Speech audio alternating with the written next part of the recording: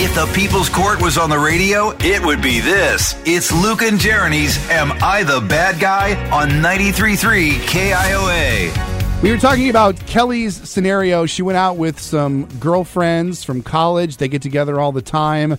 They always split dinner and drinks. But this time around, they asked if Kelly could help chip in for the babysitter. The problem is that of all the girls, Kelly's the only one that doesn't have kids. Mm-hmm. So why is she having to chip in for the babysitter? That's what she wants to know. Shouldn't. Exactly.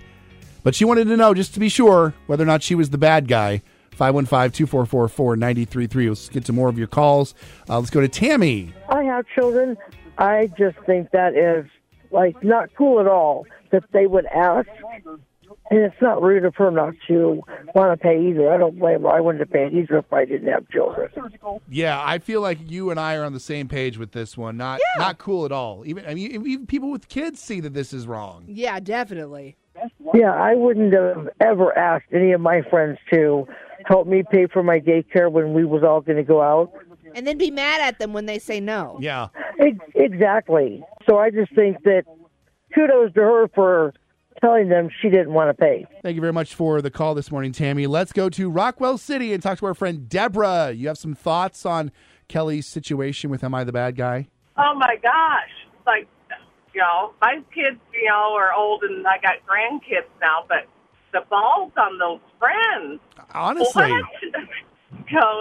I'm all for helping pay for dinner, paying for drinks. Yeah, I get that, but that's kind of where the line ends. You don't have kids. Why would you have to pay for a babysitter? Yeah. Also on the whole dinner thing and splitting it, I'm wondering who's ordering the most expensive dinner and drinks, and then their friends are having to help pitch in. Exactly. Do they have a limit on their drinks and dinner? It's a good point. Does it all equal out? Why would you split the bill on that, too? It's a good Then point. expect someone to pay for a babysitter when they don't have kids. So I guess you're going to have to decide whether you want to keep those friends, if they're going to insist on it, and then they're going to start, making girls' night out and not including that girl anymore. So it just depends on how close the friends they are, I guess, if she wants to keep them. Thank you very much for the call, Deborah. We appreciate you. On Facebook, it's pretty much unanimous. No, of course you're not the bad guy, Kelly.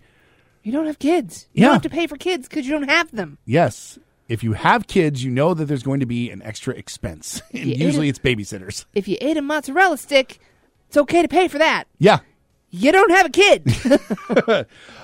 So we're going to check in with Kelly probably tomorrow, see how it all went. Because I think she's going to be talking with some of the girls from the group text or the group chat, whatever, and find out what's next. I would not want to have that conversation. Nor would I.